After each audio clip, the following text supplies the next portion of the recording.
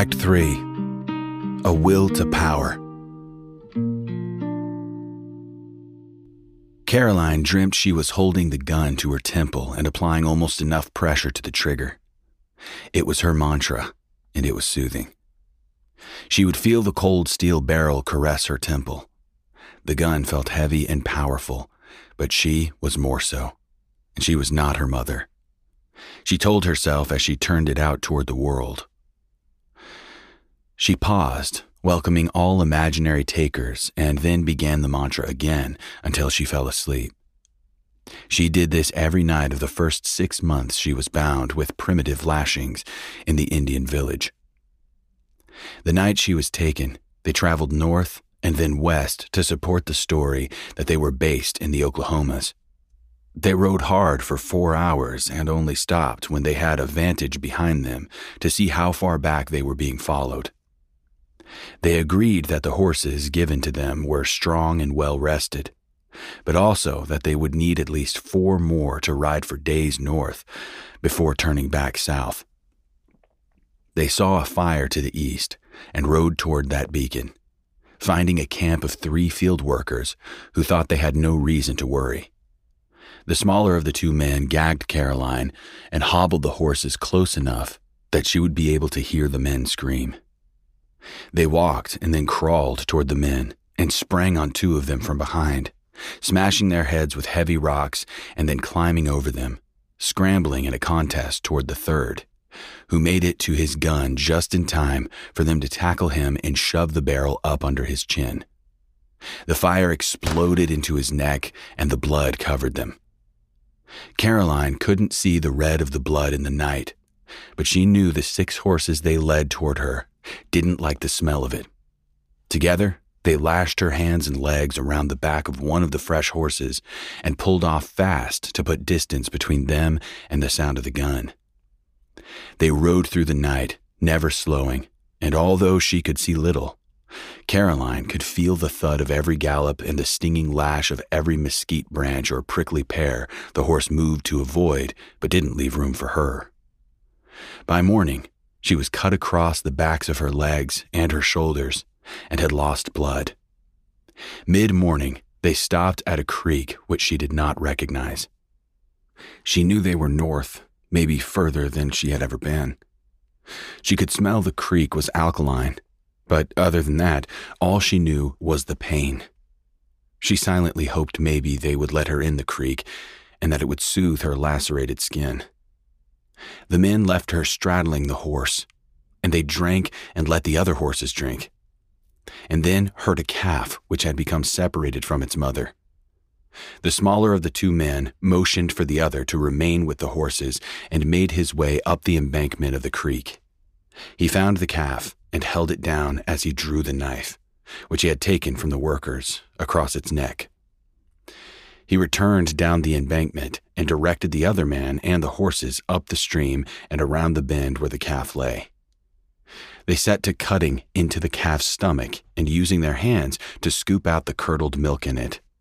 They did this greedily until the one who had killed the calf brought cupped hands full of curdle to Caroline and held it to her face. The smell sickened her, but she ate the curdle and held it down only briefly before getting sick. Not wanting to serve her, the larger of the 2 men loosened her from the horse's back and let her fall to the ground. The other cut out the calf's liver and soaked it in blood before throwing it to her. Caroline chewed it into small pieces and was able to keep it down. When they determined she had enough, they gagged her again, but let her ride upright to lessen the chance of her getting sick again. They rode through the day and night, only stopping to switch horses. On the 2nd morning, after 2 days of riding harder than Caroline would have previously believed possible, they stopped and made camp at a river with which they were obviously familiar. They hobbled the horses and untied Caroline from hers, letting her fall to the ground and paying little attention to her. Her legs were covered in cuts from the undergrowth and were swollen and sore. She could not walk, but she could crawl toward the sound of the water, and she could hear the men killing the oldest of the horses. They assumed they were followed, and after putting themselves enough miles ahead, the men would set their decoy and make their real escape. Anyone familiar with the hill country would be able to follow their trail, but just in case their pursuers were incompetent, they started a fire in the middle of the day, which they would also use to cook the old nag and produce sufficient meat for the remainder of their trip. They boned and then sliced the rump of the nag back and forth in layers until the strips were 3 feet in length, and then hung the strips between stakes suspended over the fire. The meat cooked in the fire and smoke while the 2 men pulled out the intestines and blew water from the stream through them to clean them, and then tied one end and filled them swollen with water. With their work done, they pulled Caroline up from the soothing water of the stream and tied her to a tree so they and the horses could sleep a little. When the sun was at its midpoint, they woke, put a large log on the fire, and headed north 60 miles until they came to a smaller creek which was rocky with little sand and ran to the east. They crossed that creek and then doubled back to it via a feeder and walked in its shallows, headed east for half a day. They made it far enough without leaving a single track before climbing the creek's south bank and heading straight south again for a full day, and then west only at night. They stopped at a high vantage point 5 miles short of the trail they had originally taken north and waited under a motte of live oaks. Caroline slept tied to a tree, and after they had eaten, they fed her the dried horse meat and took turns sleeping themselves. It was a full day before they saw that some 20 men were following their original trail.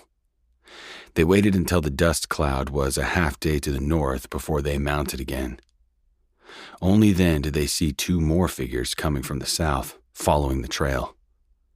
From that distance, they could not have seen that it was the sheriff and his deputy, nor did they care. They let them pass in the same manner as the colonel's men, and then pushed west as hard as they had gone north, knowing that they had enough meat and water to not need to stop again until they made it to the canyon.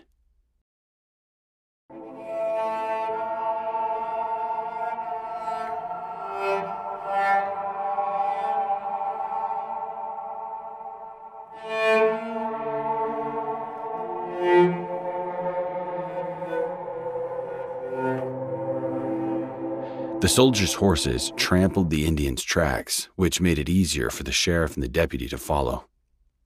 Neither man was fluent in the survival skills of the 2 Indians, and they were outnumbered and outgunned by the soldiers. Thus, their quest to find Caroline was poorly suited and destined for failure. But for lack of another option, they pushed their horses forward, stopping as often as the horses needed. On the 3rd day, they finished the food they had brought and resorted to eating the prickly pears, which were ripe and covered in stink bugs. They skinned the pears and fed them to the horses, who ate them greedily. The sheriff was morose, and that worried the deputy, but less so than his concern about his inability to reason with the man. He assumed the colonel's trained soldiers knew they were being followed, but could not get a response from the sheriff when he asked what they were to do in a fight.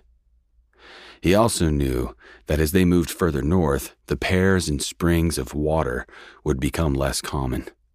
He could not get the sheriff to respond to that eventuality.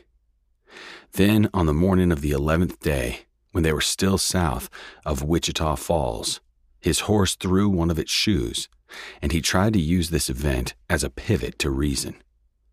"We need more men and supplies if we're going to find her." The sheriff sat slumped on his horse while the deputy walked beside his. "I need you to respond. Supplies ain't going to get her back."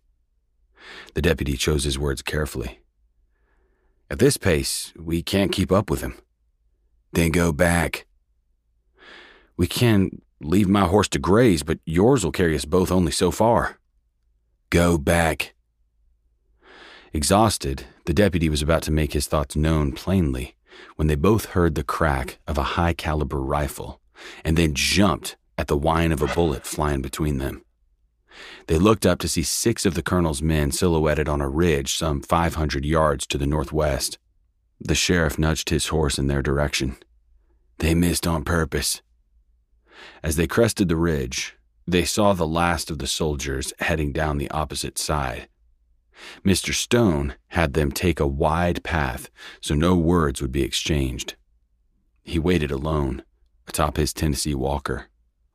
At the edge of the ridge, looking to the north, the sheriff pulled up next to him. We lost their trail 40 miles north, a little past that creek, he said, pointing. We're good at this, but they're better. How hard did you look? You know who I answer to. The sheriff said nothing. Ain't really your fault. If I hadn't burned it down, we wouldn't be here. Remember what I told you about our arrogance. Colonel needed to find out who those 2 worked for. He didn't, though. No, he didn't. 'Cause it turns out they ride like Indians from the Old West. They sat silently, looking at the creek in the distance. And that's what I'm going to tell him. Mr. Stone knew the sheriff would push on despite the odds. He untied the rucksack that hung from the right of the walker and dropped it to the ground. There's MREs for days, he said as he turned his horse and headed down the hill, nodding to the deputy as he passed him. The deputy did his best to convince the sheriff that they couldn't do what the soldiers couldn't, that they should return to town, form a well-provisioned search party, and send word to the sheriff in Tulsa, who would surely know more about the men since they came from there. He said all that and made cases for other ideas. All were the opposite of the path to which the sheriff was committed. The sheriff listened in silence and then convinced the deputy to take half of the MREs and head back to make good on his ideas. The deputy wound down the hill to the south. The sheriff stood on the cliff at the edge of the ridge, looking north past the creek, past where their tracks ended.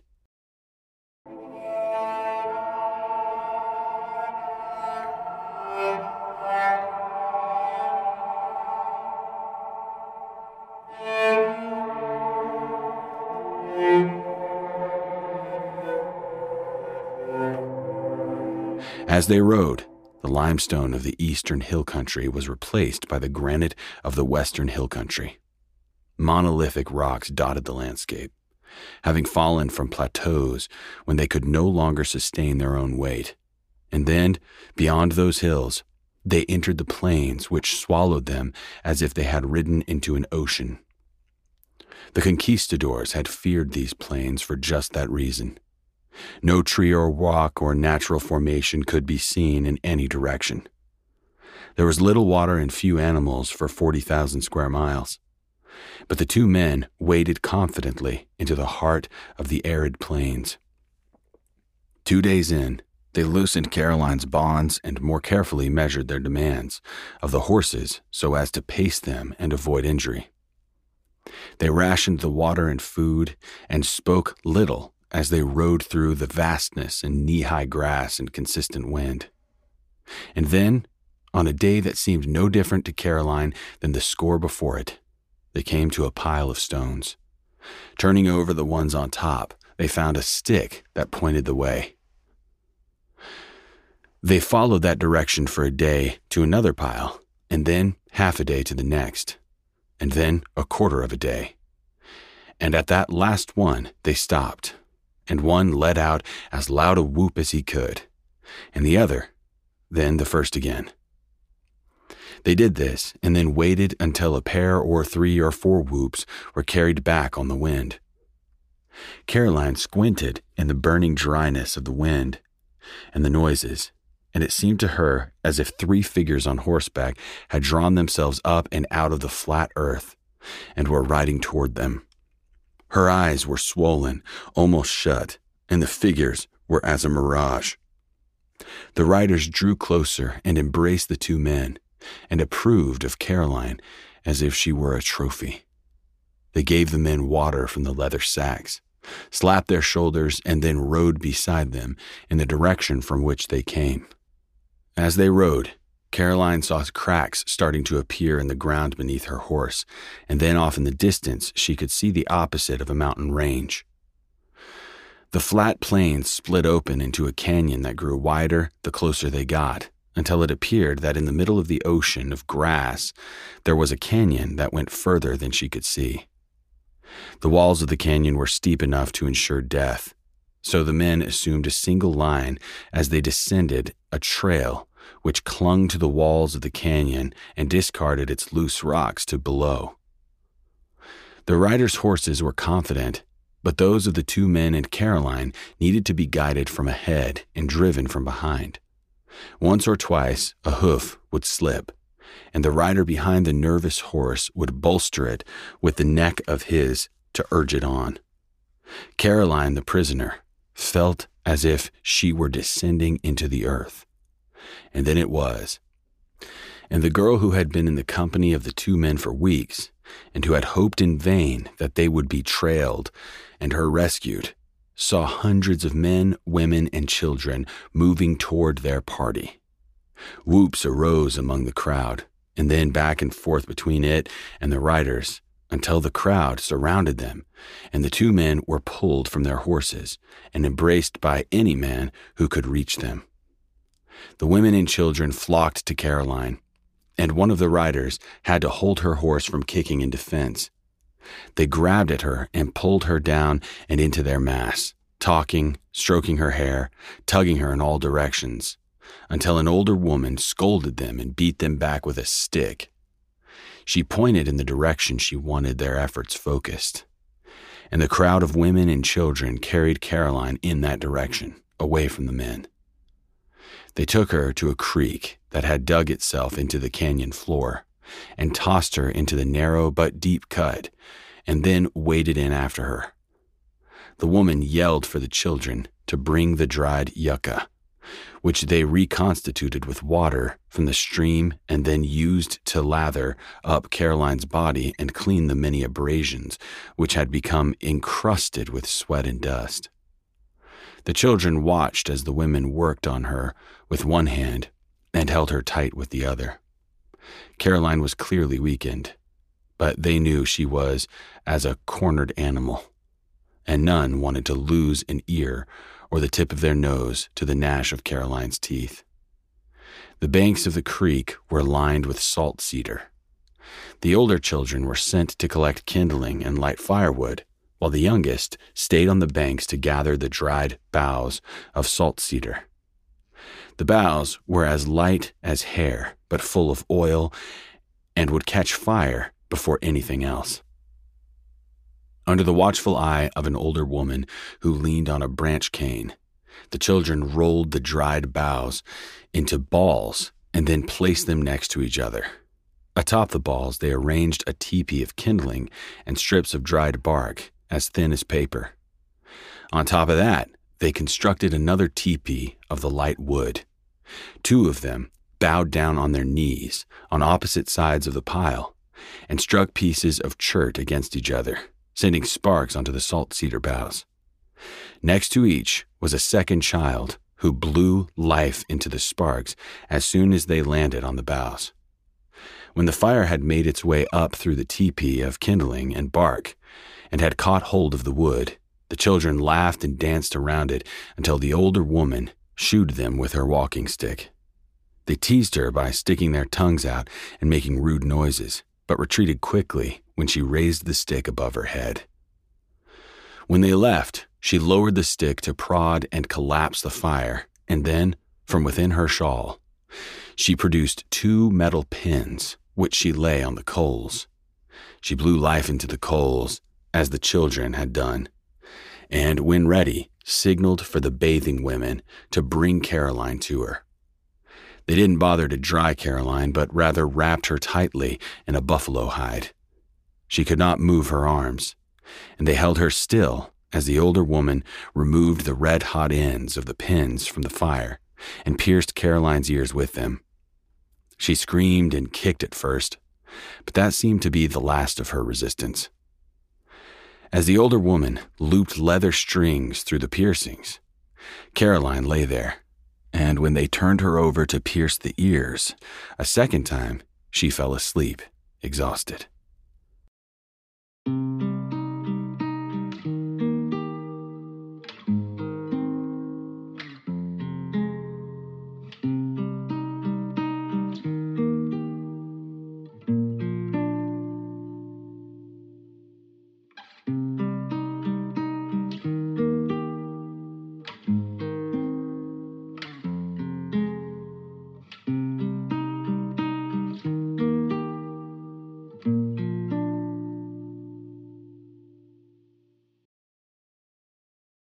You've been listening to New West Hill Country.